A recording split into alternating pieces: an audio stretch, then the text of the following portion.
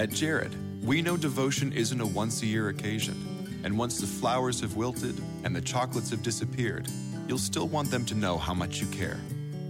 Dare to give a gift that lasts this Valentine's Day with our incredible selection of jewelry. From delicate rose gold to bold black diamonds, Jared has hundreds of pieces under $299 and exclusive collections you won't find anywhere else. Shop online or find a store near you at jared.com and dare to be devoted.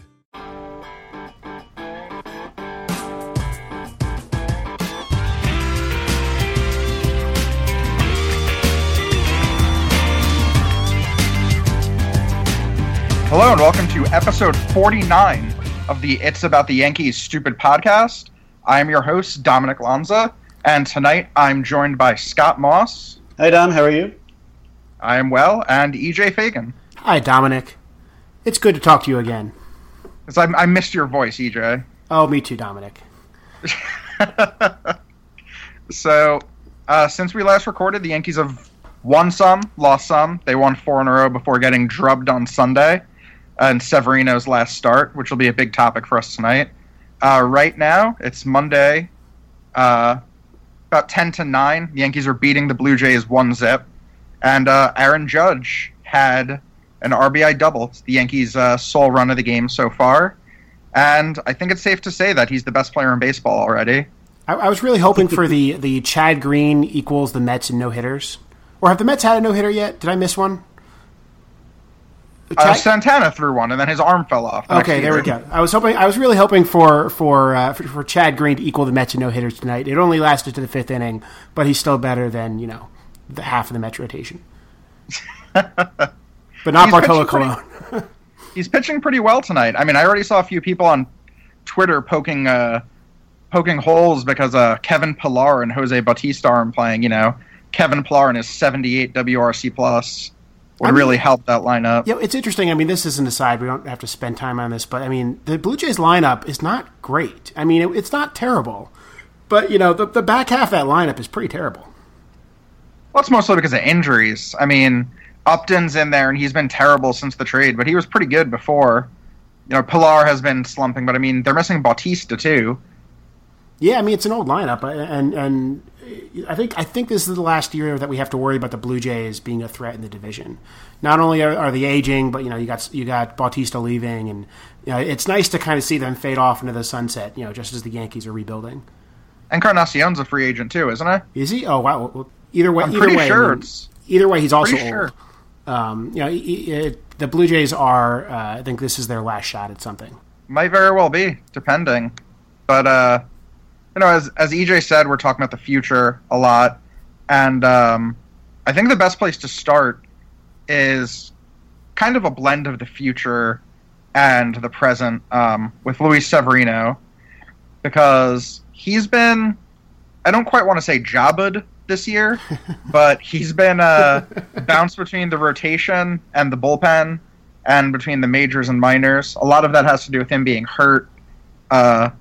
Even though part of me still kind of wonders if that was the he sucks, so let's give him a phantom DL stint to sort himself out sort of thing. But, yeah, I mean, it's almost as though the Yankees have lost confidence in him as he's lost confidence in himself.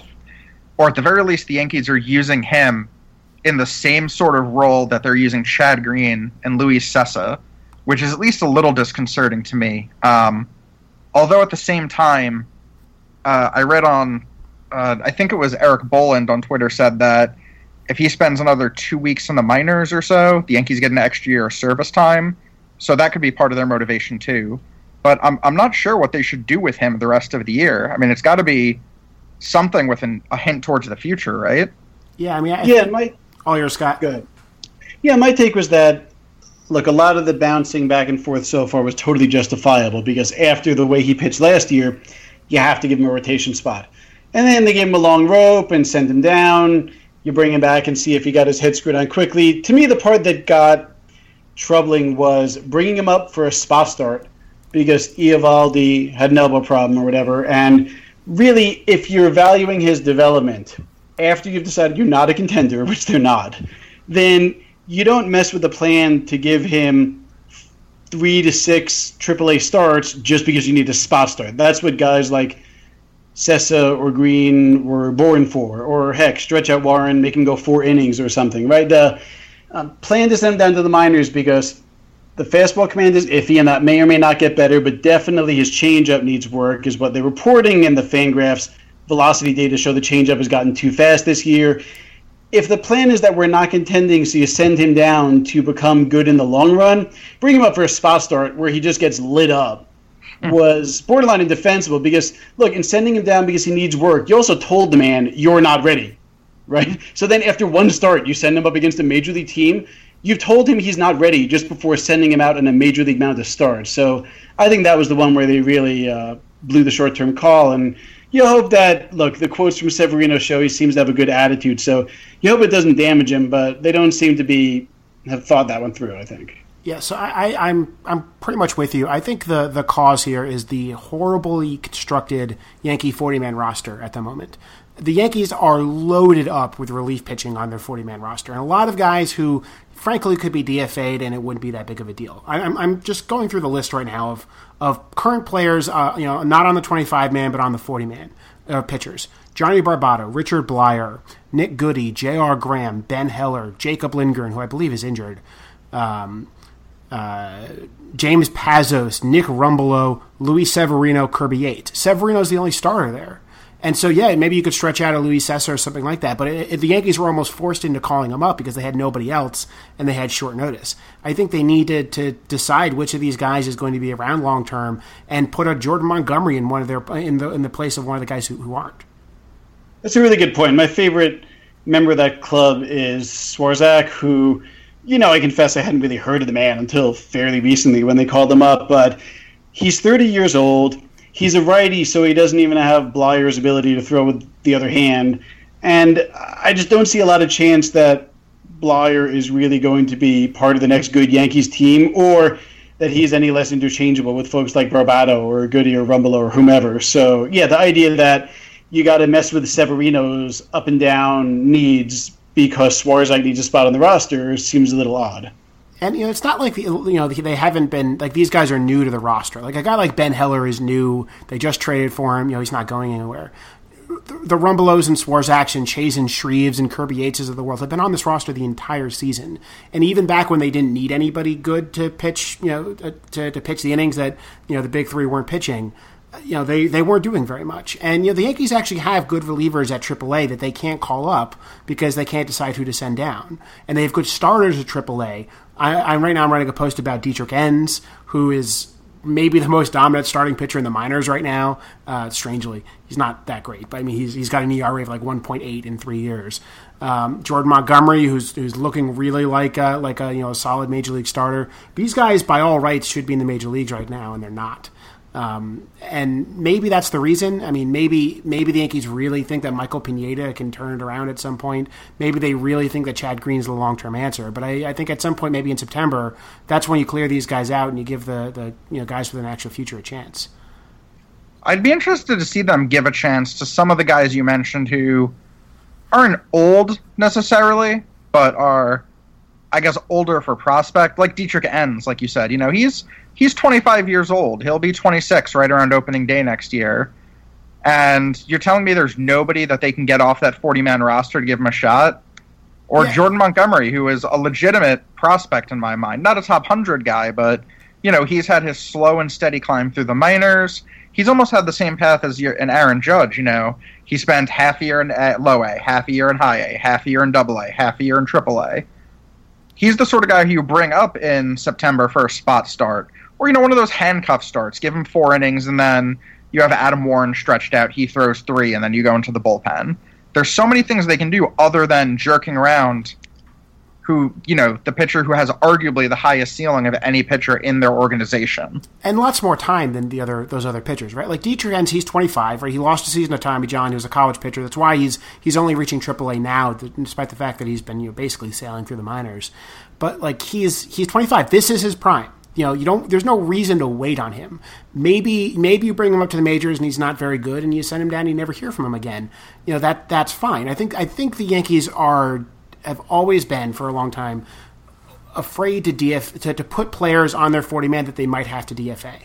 Right, they'll keep these guys at AAA who are kind of good, and they're maybe not great, but kind of good, because they want to preserve the asset, because they can always, just get rid of a Nick Goody and not really care too much. I think the strangest thing about this whole situation is just that I don't know what they should really even do about any of it for the rest of the year, because for the rest of the year you could probably say it doesn't matter, but I think the key to it all has to be figuring out what's best for Severino, and I think it has to just be consistency. Whatever role they pick for him, he just has to do it. Whether that's starting at AAA, because the Rail Riders are making it to the playoffs, so he could have plenty of starts throughout the end of the season in the playoffs, or they could bring him up to start, or if they want him to be a long reliever for the rest of the season, closely monitoring his pitch counts, keeping him on a regular routine but not making him start, they have an opportunity to do that now too. But they have to have a plan and stick to it. I made the joke about him being Jabba, but, this is largely what happened to Jabba Chamberlain. It's a much smaller sample size. We don't know that this is going to happen for 2 or 3 years, but I guess I've just seen them do it before, and I'm just so worried that they're going to panic at the slightest hint of issue, and all of a sudden their A-plus blue chipper is just another cog in their bullpen machine.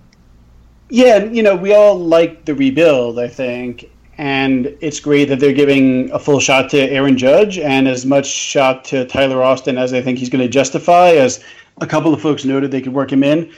But I think what we're seeing is that they're not necessarily running their big league pitching staff like they're a rebuilding team, to jerk up the prospect who we've decided needs more time, Severino, just because, sure, he might be your best bet to win that spot start game, but their goal isn't who can win the spot start game best. It's who can fill the spot while maximizing Severino's development. And similarly with the bullpen, again, Swarzak versus, look, I know Mark Montgomery has had a tortured history in a lot of ways, but he's kind of killing it at AAA this year. He's 25.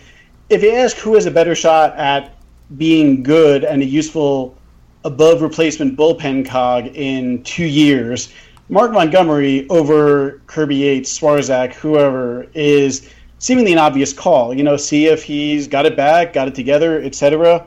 Valuing these interchangeable righty middle relievers who throw in the low 90s and probably throw a slider with a fastball and not much else. That's the most fungible, interchangeable commodity in baseball. So you really should be giving a shot to guys who you want to see for the future, not, Swarzak and Yates are a better bet to pitch a good 7th inning in the bigs than Mark Montgomery right now. Not only that, let's say they're trying to win games, right? They're still kind of in the playoff hunt, though I think they're deceptively far away from the playoff hunt. But let's say you're trying to win games. Severino doesn't help you win games. He's terrible. He's the worst starter in the major league. You could pull some guy out of AAA that you've never heard before and roll the dice. He's probably better than Severino right now. So his ERA is above 7. I just saw a reference right after I finished my Severino blog post. I was pissed it came after. The average ERA of position players who pitch in the bigs, like when they throw Dean Anna out there or whomever, or Ichiro, the average ERA of position players is somewhere in the 7s. Yeah, so Ronald Torres could beat Severino right now, right? Right, exactly. So why go? The only reason to do it is roster construction. But frankly, with all these relievers on the roster, call up 3 guys and do a relief pitcher game if you have to. If you need a spot start, at the last minute, it just doesn't make any sense. And it's. I get the instinct that, Severino is a major league pitcher and a starter, and at times Severino has looked like he's just been unlucky, but especially given, the last couple of months, I don't see how anybody can believe that Severino is worth rolling out there every 5th day. Not for a team that's winning, but like Scott said, if the goal is to rebuild, if the goal is to see what you have and what they can do, then you have him here. If the goal is to fix whatever problem he has, you put him with the coaching staff that can identify it and fix it. If that's not Larry Rothschild and the big league staff, then it's the AAA staff. But he has to stick with whichever group it is. I agree, but there's also this kind of background problem of we don't know if he's a starter, right? The Severino was criticized early on for not having a starter's delivery.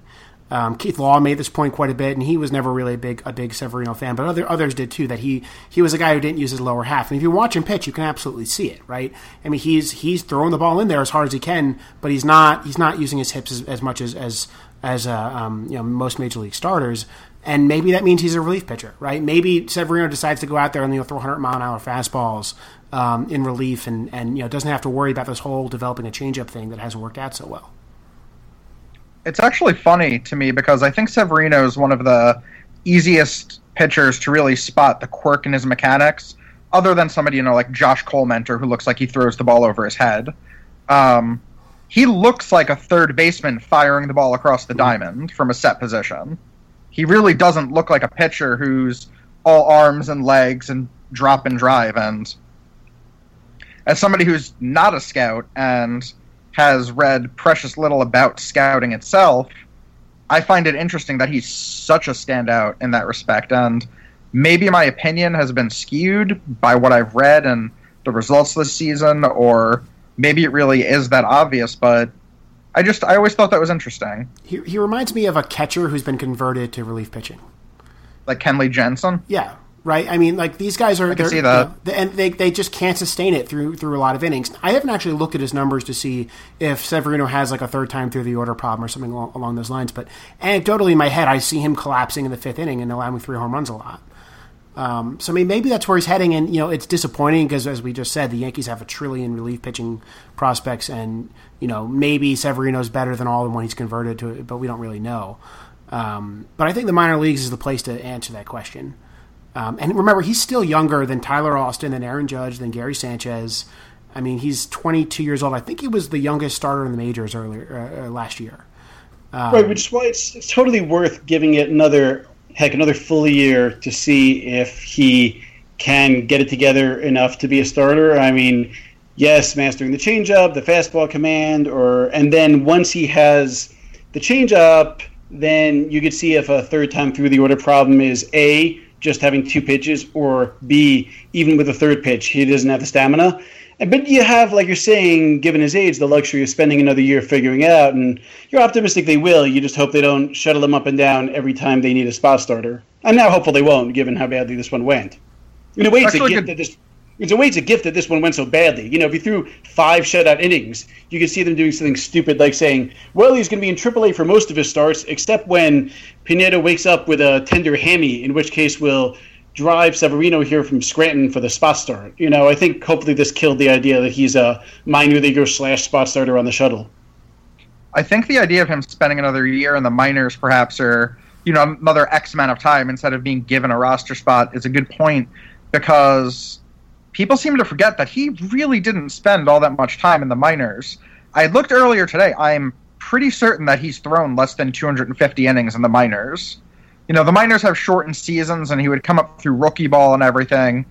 But what is that? I mean, that's the equivalent of, 2 minor league seasons under his belt for a guy that didn't grow up in the United States, who didn't pitch at high-quality high schools or in, major college conferences. He has comparatively little experience, so there's every reason to think that this could simply just be an issue of him not having the experience to know how to deal when a player can catch up to his fastball and can let him throw himself into trouble, whereas hitters in the minors, the first 2 or 3 steps of the way are just not able to do so. And if you look at his progression, like he dominated the minors through AA up until he hit AAA. And at AAA, his strikeout rate fell off. His contact rate went up. His control had been slowly getting worse as he reached the high minors. And, this season, he's only striking out 8 per 9. Like that, Luis Severino is not going to be a dominant pitcher if he's only striking out 8 per 9. He's done roughly the same in the major leagues, but the one difference is throughout his entire minor league career, he did not allow home runs. He was one of the best home run preventers in the Yankee system, and he's allowed a ton in the majors. And so, I mean, yeah, every major league pitcher is allowing a ton in the majors right now, but I mean, if he can figure that problem out and get the strikeouts up, the home runs down a little bit, there's still a dominant starter in there. Yeah, and Dom's point is a good one, that this isn't a guy with a lot of experience. I just checked in. He joined the Yankees system at 18, so he wasn't one of those guys who started at 16 or 17, and he only with this last disastrous start did he hit 500 innings at all levels of professional baseball. So that's actually not that much time. And when you consider that, as EJ noted, a guy who's blowing away rookie A and double A ball probably didn't feel the fastball and sliders got everybody out. So, yeah, my guess is the guy's only had to take his changeup seriously the past 2 years, year and a half since he got called up. So maybe that's why I think the team has some optimism that he's worth still trying as a starter, which we all agree on, but that's to say he needs more time. And it is unusual for a guy who pitched as well as he did last year in the bigs to need more time, but he does. Yeah, so I think we're all kind of in agreement then that he should probably spend a little bit more time in the minors. I think the overarching theme is certainly that they just need to figure out what the heck they're doing overall. I mean, is that fair too? You know, the Yankees normally have plans. I mean, like the Jabba rules were a plan. Like they actually, especially that second Jabba season, their plan was Jabba's going to start in relief. He's going to transition to the rotation. He's going to transition back to relief. It was a dumb plan, frankly. You don't see people doing the multiple transitions within a season all that often, and probably hurt his shoulder and destroyed his career because he was a pretty good major league starter while he was starting. So this is weird for the Yankees. Like the Yankees are usually maybe they just have too much faith in Severino. Maybe they saw the first half of his season and said the guy's just unlucky. His home run per fly is going to come down. Let's just keep throwing him out there. But I don't know what to say about the last few weeks. Yeah, and you worry that the mixed messages decrease the tough love they were giving him. So when they first sent him down a couple weeks ago, Girardi had a quote. There's something close to, "I don't care about the results. I want to see him throwing X% changeups at Scranton." And when that goes well, he gets called back up. Right? And in a way, though, they killed that message by saying last week, or when we kind of need you because something happens to one of our starters. I mean, what that was sending to Severino is the message that when we say you're sent down until you throw X% changeups and nail it, we don't necessarily mean it. We're kind of fickle. So you could not throw the changeups or not really master it, and we'll probably call you back. So, but look, I'm optimistic that Severino, all of his quotes haven't seemed anything other than the guy has a solid head and his shoulders and a positive attitude. So I think he'll try. I'm optimistic that he's going to do his best and the team will do their best to have him get it together. And if in a year, say mid next year or whenever, it seems like he can't learn to change up or he's never going to have the stamina, then if they move him to a bullpen, I'm reasonably confident that it'll be an informed decision. I think part of what led this discussion, or led me to think of this discussion being a necessity, and I think this is a good place to leave off just because it really hammers home the lack of a plan as compared to Jobber Chamberlain and the Jobber rules. Scott pointed out that the Yankees have been talking a lot about his changeup. Girardi talked about it. Severino talked about it. Larry Rothschild talked about it. I think Cashman even talked about it. In his 2 starts since coming out of the bullpen in the majors, he threw a total of 6 changeups, at least according to Brooks Baseball. That's a good catch, and that's the reason you send the guy down. You send the guy down because in the majors you can't say, my changeup is bad, so I will make 30% of my pitches to major league hitters my bad pitch that I need to work on because it is bad. You can do that at Scranton because you're pitching to guys like Ike Davis, whom the Yankees just released. So, yeah, calling him up isn't just a waste or messing with his head. It's preventing him from working with the changeup because, there was no way he was going to throw 1/3 changeups when he got called back up. And the minor league season doesn't have that much more time in it, right? So there's some time running out. Both if you want to hit his free agency clock, which I fully support the Yankees hitting, especially maybe even they keep him down a full year next year, and that will really set it back. Because he's still young, and I'd like his prime years. But also, at some point, this is going to have to wait until spring training to rectify. If you don't send him down now, even now you got 4 starts maybe. That's not enough. Depending on how far they go in the playoffs. Yeah, and maybe you send him to instructional league. I don't think he's eligible for the Arizona Fall League anymore. And so, at this point, your time is running out. Let's get him down there to work on stuff. So moving on, Scott had an excellent idea about a way we can structure our discussions probably for the rest of the season and even into the off season.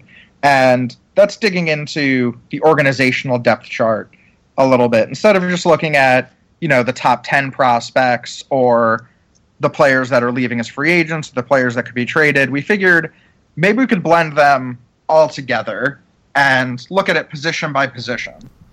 So that's what we're going to do. Plain and simple. We'll start with catcher, and then we'll work our way around the diamond, and then eventually to the mound. Did you have anything you wanted to add about this, Scott?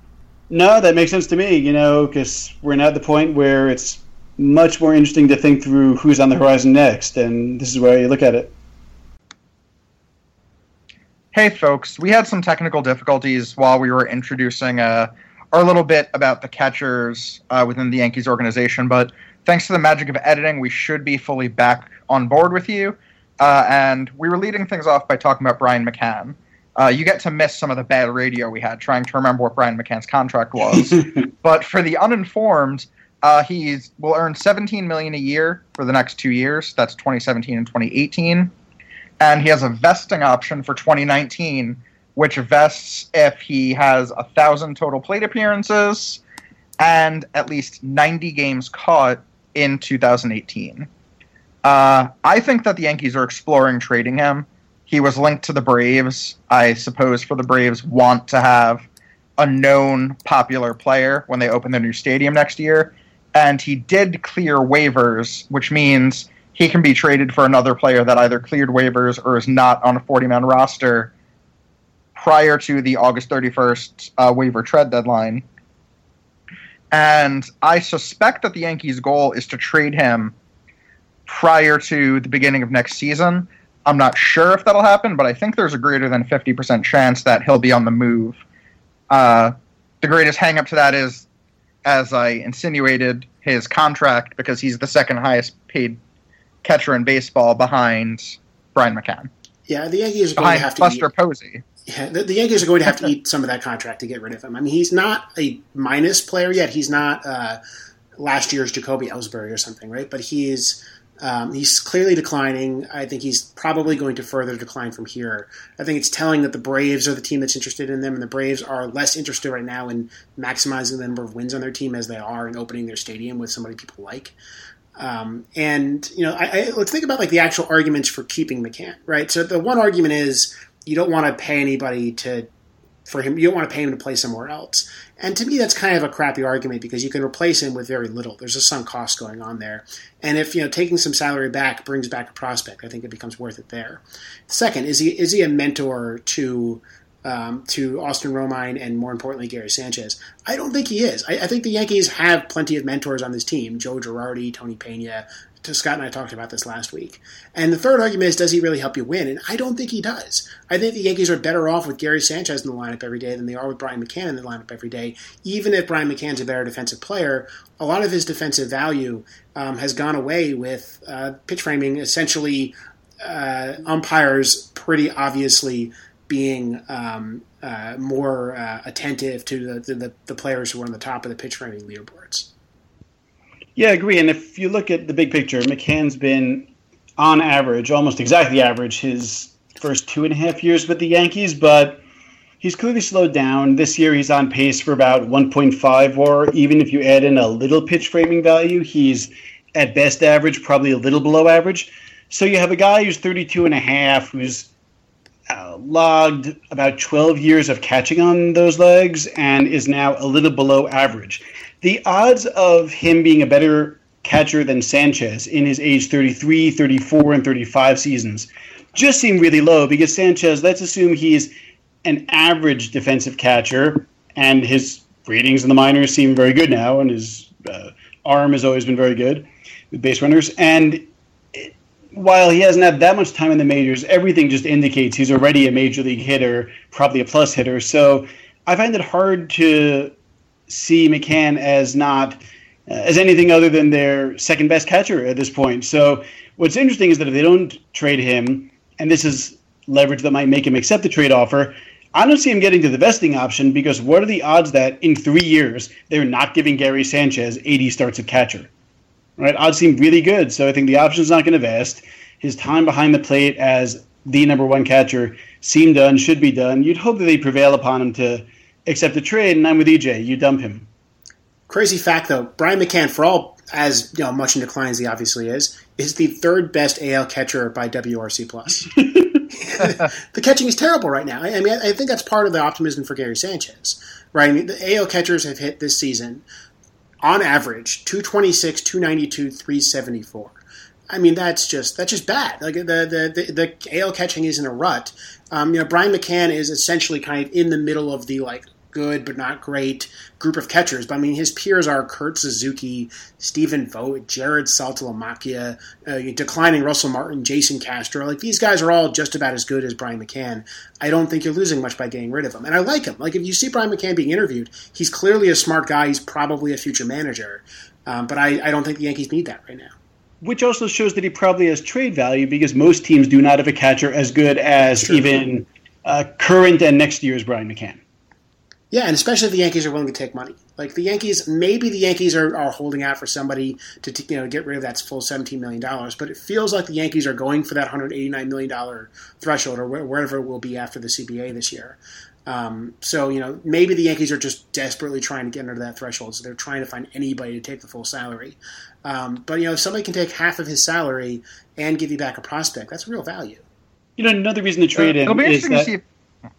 Oh, sorry. I was saying another reason to really try to trade him is that I liked Austin Romine for a while, and he still is fine as a backup catcher. But I think that it's pretty clear at this point that he's a tick above replacement level and not much else. He doesn't make that much contact, doesn't draw walks, doesn't have power, and his fielding is a little above average. But he's not some premium defensive catcher, which is to say that I think you're not going to get anything like a good reliever for him or Aaron Hicks when we thought he had potential like you got for the last two catchers they traded. But that's to say that I think Romine probably has basically no trade value at this point or very little, which is to say that there's no real option of saying, well, you dump Romine and then you have Sanchez and McCann split up, catcher DH, and McCann rotates into first base. I think that doesn't work. I think you have to give up McCann and just say Romine's the backup for Sanchez.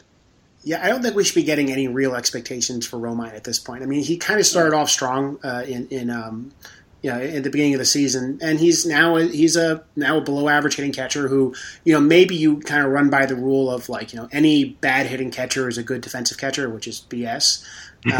But he's not special back there. I don't think anyone is saying that he's the next Molina back there. But I mean, if you look at his AAA numbers, he's a career 251, 307, 371 hitter at AAA. Maybe AL catching is bad enough that that's a valuable backup right there. But if the Yankees were to they're not going to DFA him, but were to trade him for a reliever, do a J.R. Murphy kind of trade. Or Francisco Cervelli kind of trade. J.R. Murphy was traded for Aaron Hicks. Or basically just let him sit back there. I think that's perfectly fine. Kyle Higashioka, who we want to talk about here, is really having a good minor league season, which is weird because he's not supposed to be good. Where Kyle Higashioka was the odds-on favorite for the 2018 manager of the Charleston River Dogs, and he's not that's not what's happening anymore. He's good. He's now good. He's hitting for power in a way that he's never done in his career. I mean, he's at AAA this season, he's slugging .692. In only 21 games, but I mean, he hit well at AA as well. I mean, I actually kind of think I'd rather see him be given a chance. And Austin Romine's out of options, so that doesn't really help very much. But put him on the 40-man roster for September. It'll be interesting to see if they do that because Mike Exitz of River Avenue Blues actually wrote a bit about him breaking out this year because he's coming off of surgery and a lot of the indicators have been that he's had above average power throughout his career. It's just never really been, this good. And, he's at an age, he's in his mid-20s now where power really starts to spike. And his pedigree is good. I mean, he's signed to a way above slot signing bonus way back when, so well, he was a real I'm not going to say I remember saying Kyle Higashioka is, the next, Austin Romine, essentially. Yeah, I mean, this isn't to say that he's going to have a 600 slugging percentage, but there's a reason to think that there's more to this breakout than, this being a breakout. I mean, honestly, I'm a little skeptical, but it's not like you're risking very much, right? Again, if he's a guy you put in the 40-man roster and he turns out to be terrible, and in May you have to DFA him so you can pick up Chris Stewart, it's not the end of the world. And he's also a guy who was a minor league free agent and stayed with the New York Yankees, and so you might not even be losing him if you were to say outright him to the minors. Yeah, and another reason to not be too unduly skeptical of a guy putting it together at age 26 is he missed most of 2 years. So, catcher's a position you need to learn more than some other positions, I think. And if you miss 2 years of development, then, there's, in other words, it's more plausible that you have a late bloomer at 26 at catcher than first base, for example. So I'm a little less automatically skeptical of the guy who put it together this late. And do I think that he's going to be a next superstar? No, but is it likely, for example, that he's about as good as Austin Romine? Yeah, Romine never hit a AAA like, Higashioka is doing this year or did at AA and AAA. At the very least, it's kind of I don't know if it falls into a strength, but it's kind of one of those good problems to have if you have a guy that's even worth having a discussion about in the upper minors at a position as shallow as catcher. Yeah, and I think it's better than signing some random terrible major league veteran. But thinking about it, Higashioka is actually going to force the Yankees' hand because he's a free agent after this season as well. So there's no downside to adding him to the 40-man roster. And we've talked about the 40-man roster being messed up. I mean, the cost of adding him to the 40-man roster is DFAing Nick Goody, right? Nick Goody might stay in the organization anyway, right? There's no one's really going to bat an eye when that happens. So why not give the guy a shot? And at the very least, you got to reward your organizational warriors. And when I glanced down at the stats like a month ago, and all of a sudden realized that Higashioka was slugging $1 billion, I was shocked. I mean, because the guy's been around forever, and it kind of made me feel kind of good. And I bet it kind of makes some people in the Yankee organization feel kind of good because this is a guy who's been at every spring training since I believe 2009.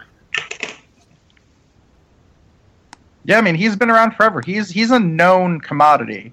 Or if not a known commodity, he's a name that everybody recognizes. Maybe not everybody can pronounce it, but, he's somebody that's been in the organization. The organization clearly sees some value in him by keeping him around after surgery and promoting him in line with his production. He's never really been a floater like you see with some org guys. So, the Yankees may or may not have seen something, and he seems to be rewarding them by having a big old breakout season. I mean, if it came down to it, I almost feel like he might have more trade value than Austin Romine. Could be because there's more ceiling. And, per EJ's point, which I never really thought about till we started chatting this in the last podcast about the 40-man roster as a scarce resource. Who is more valuable in the sense of being a less replaceable commodity? A, one of the many miscellaneous right-handed relievers who throws 92 to 93 and has a slider, and you can insert 6 names there. And it seems like, honestly, they could just find 4 new ones every year. Is that a more rare commodity, or is a catcher tearing it up at AAA who seems to be good defensively, even if it might be a mirage? I think the catcher who's, had a breakthrough at 26 after missing time, but is killing it in the minors offensively and defensively, that's a much more valuable lottery ticket than righty reliever who's middling number 8. Yeah, agreed. So we haven't talked much about Gary Sanchez. Throughout all of this, we're kind of burying the lead talking about Kyle Higashioka, right? I think he can play baseball fairly well. Gary Sanchez is great. I mean, Gary Sanchez is, I think, one of the more underrated prospects in the minor leagues. We were talking before the little weird editing thing. We were kind of tooting our own horns a little bit, where we said that we were like the last people saying we still love Gary Sanchez, guys. Just don't get fatigued about him because he's been around for 7 years, but he's only 23 and he's never really been bad. I think there's 3 pieces of information that came out about Gary Sanchez that's worth mentioning in the last couple of weeks, or at least late in the season. The first is that Baseball America rated him the best catcher in the International League. Now, there are some brand name catchers in the International League. There are some AAA catchers in the International League. But regardless, right, that means he's not Jesus Montero. He's a guy that trained scouts, managers and scouts in AAA, when surveyed, say this guy is really good, or at least this guy is better than anybody else here. I think that's something, right? That tells us that Gary Sanchez is probably a long-term major league catcher, at least for the time being. Jesus Montero, no one really thought he was a long-term catcher. Some people thought he could fake it there for a couple of years because he didn't have a body. He was not an athletic guy. Number two, Sanchez has been really good at AAA this year. I wrote a post about this earlier this week called "Hail Gary Sanchez" because I was all excited. What the conclusion of this post was that Gary Sanchez has become a powerful contact hitter, and that's very rare. He's got a guy with a 14.4% strikeout rate at AAA, while with an ISO well over 150.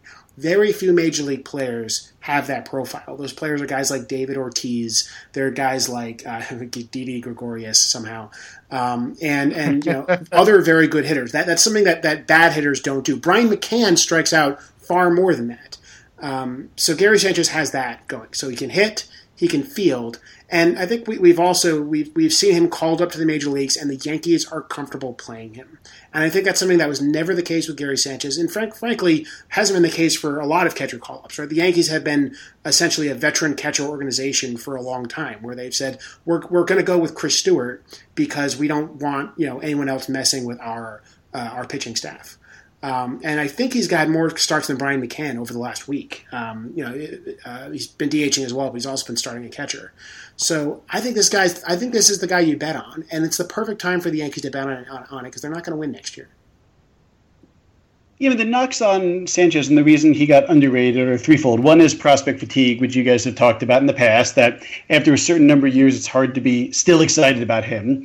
But that's because he started so young. I think they drafted him when he was 8, so he's been around forever. The second is not just Jesus Montero, but I feel like there's a general tendency that when you have an offense-first catcher, there's a tendency to underrate it and say, well, of course he's not going to stick at catcher because 4 out of 5 offense-first catchers at single A and double A don't stick at catcher. But give him credit. He is the 1 out of 5 who did improve. And this gets to the third point, which is that he apparently was kind of a punk and a jerk in his late teens, early 20s. And, so are most guys. And yes, many of us don't grow out of it. But again, give him credit that Montero didn't. We'll see if Jorge Mateo does. And it seems like from the way he learned the position and has gotten solid reviews and been promoted, it seems like he has. So, yes, I think there's a rational sense the past couple of years that most people of the same type, the offense first catcher who's kind of a dick, as both Montero and Sanchez don't make it, but all the more reason to be impressed that Sanchez has. Yeah, I like the idea of a false parallel between them, right? Like because they were like similar prospects who basically had the same profile.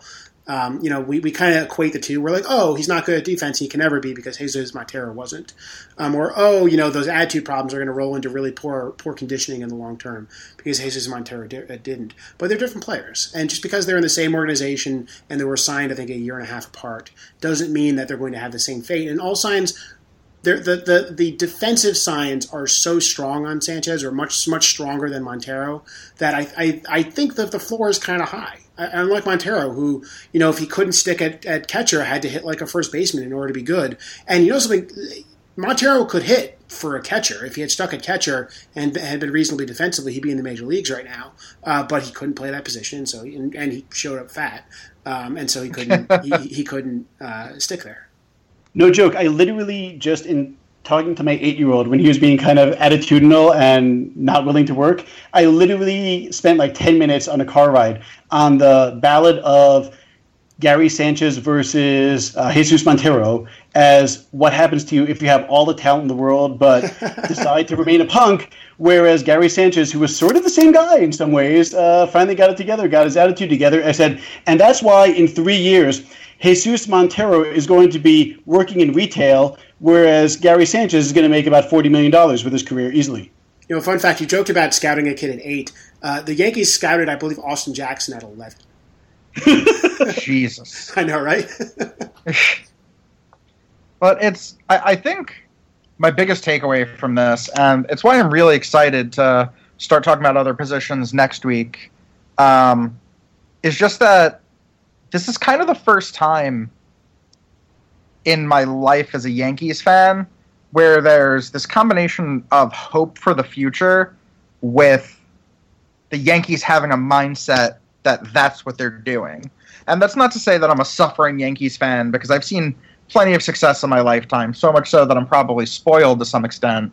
But this team hasn't been watchable for the last couple of years, and it's gotten worse and worse every year since 2009. And I don't care about them winning the World Series every year. I just like the idea that they'll be going in a positive direction, and that's where they're heading right now. And they seem to have the pieces to do it. And I can't really ask for much more. Dominic, were you watching live when Tyler Austin and Judge hit the home runs? Yes, I was. I screamed like it was like Derek Jeter's last at bat was the last time I screamed that hard at a baseball game when Judge hit that second home run. I think my neighbors were trying to figure out what the hell was going on, because that was awesome. That was fun. That's the most fun I've had as a Yankee fan since Derek Jeter just had the best last at bat of anyone. But I have my phone right now. I was texting my friend about the game who wasn't watching, and I texted him in all caps, Tyler Austin is the GOAT, greatest of all time. And 3 minutes later, I texted him, holy shit, JK, Aaron Judge is the GOAT. All caps again. So I guess that's a good testament to my mindset, right? Did you hear the Sterling call for Judge? Completely disappointing. Oh, no. It was something along the lines of the Judge has arrived or something like that. He didn't even have one prepared for Austin. But there's so many opportunities with the word Judge. You could, tie, it's far, it's gone. You've just been judged. A home run by Aaron, or whatever, right? Judge slams the gavel. Yes. Oh, yeah, you guys are lawyers. Come on, come up with 10. Let's do a whole post about this. This would be fun. We're going to have Austin 316 for Tyler Austin do the glass breaking. Someone came up with Tyler Austin Powers. Getting back to how much fun it was to see that, you hope this provides some positive reinforcement to Hal and the gang, who, had to pretend that they're not giving up on the season when they made those big trade deadline moves, and they said, we just want to make room for Judge, and we don't think we've gotten worse. And of course they've gotten worse, but hopefully they see that, yes, they're a worse team, but they're actually a much more watchable and exciting team. I mean, yes, they were going to win a couple more games with Chapman and Miller and Beltran than with these guys. Maybe not if Judge keeps on his 162 home run pace or whatever it is. But they're much more fun and watchable, and hopefully they're seeing that there's excitement, fans are happy, hopefully they read Twitter feeds or something. I don't know if they do, but hopefully there's positive reinforcement that rebuilding doesn't mean you've turned your team ugly. It means you're building something, and it can actually be much better to watch. I think that they're aware of the symbolism. I mean, I guess we're kind of getting off track here, and Dominic was trying to wrap us up. But the last thing, I think they're aware of the symbolism because they cut A-Rod on the Friday before 1996 Day, before the day they called up Tyler Austin and Aaron Judge, and 2 days before Mariano Rivera Day. So they kind of had this clean symbolic break where they brought in all the old retired guys to show off to Gary Sanchez, Tyler Austin, and Aaron Judge, and kind of. I'm assuming internally, behind when the cameras aren't on, there was a torch passing of some kind, and to me that's amazing. That is the plan right there, and I think that's not a coincidence that those things all happen simultaneously. Yeah, and I'd really love to talk about this all night, but I mean, for the sake of our listeners, I know the audio has had some issues, and I know people have been really happy when we kept this in the 30 to 45 minute range, and I think we're encroaching on an hour a little bit, though. How much of that is actually listenable, I'm not sure, both because of the audio issues and our ramblings. But I think for now, we're going to call it a night, and next time we talk, we're definitely going to tackle first base. Maybe we can get a couple positions done next time, maybe second base. We probably won't talk about Ref Snyder because we said some mean things about him before tonight. No, I assume we're going to spend our next hour on Chris Parmalee exclusively. The Chris Parmalee experience. Right, the whole podcast. Right. But, no, if there's anybody you want us to profile in any of these positions, let us know.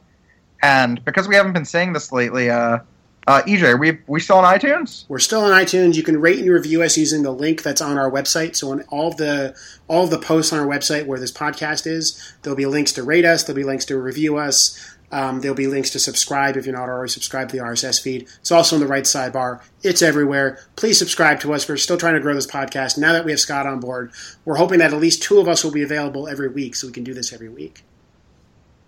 Definitely. And rating and reviewing us helps us, because it pushes us up the leaderboards, lets us know what you like, don't like.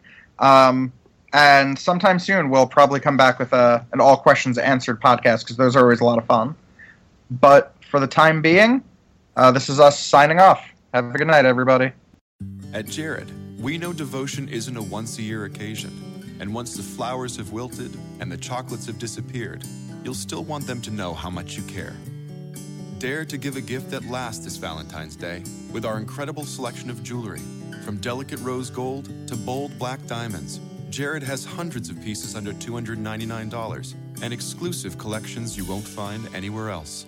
Shop online or find a store near you at jared.com and dare to be devoted. At Jared, we know devotion isn't a once-a-year occasion, and once the flowers have wilted and the chocolates have disappeared, you'll still want them to know how much you care. Dare to give a gift that lasts this Valentine's Day with our incredible selection of jewelry. From delicate rose gold to bold black diamonds, Jared has hundreds of pieces under $299 and exclusive collections you won't find anywhere else. Shop online or find a store near you at jared.com and dare to be devoted.